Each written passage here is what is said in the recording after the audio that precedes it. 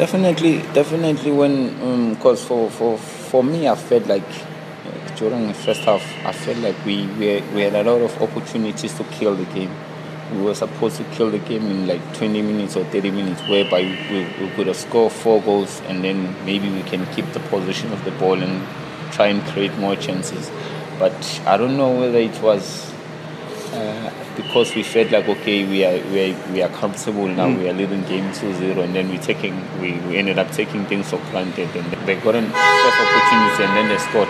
from a course whereby we lost the ball, and they caught us on a counter attack. And then it was 2-1, and then we considered the set piece again, and then they scored 2-2, and then we ended up, they defended the whole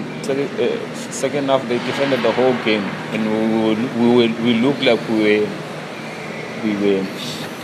wanted to equalize, because for them it looks like they were leading us, but for us we wanted to win the game at home, because it was very important for us, especially now since it's the second round and we're still not in a good position on the log. So we had to make sure that we win our games at home.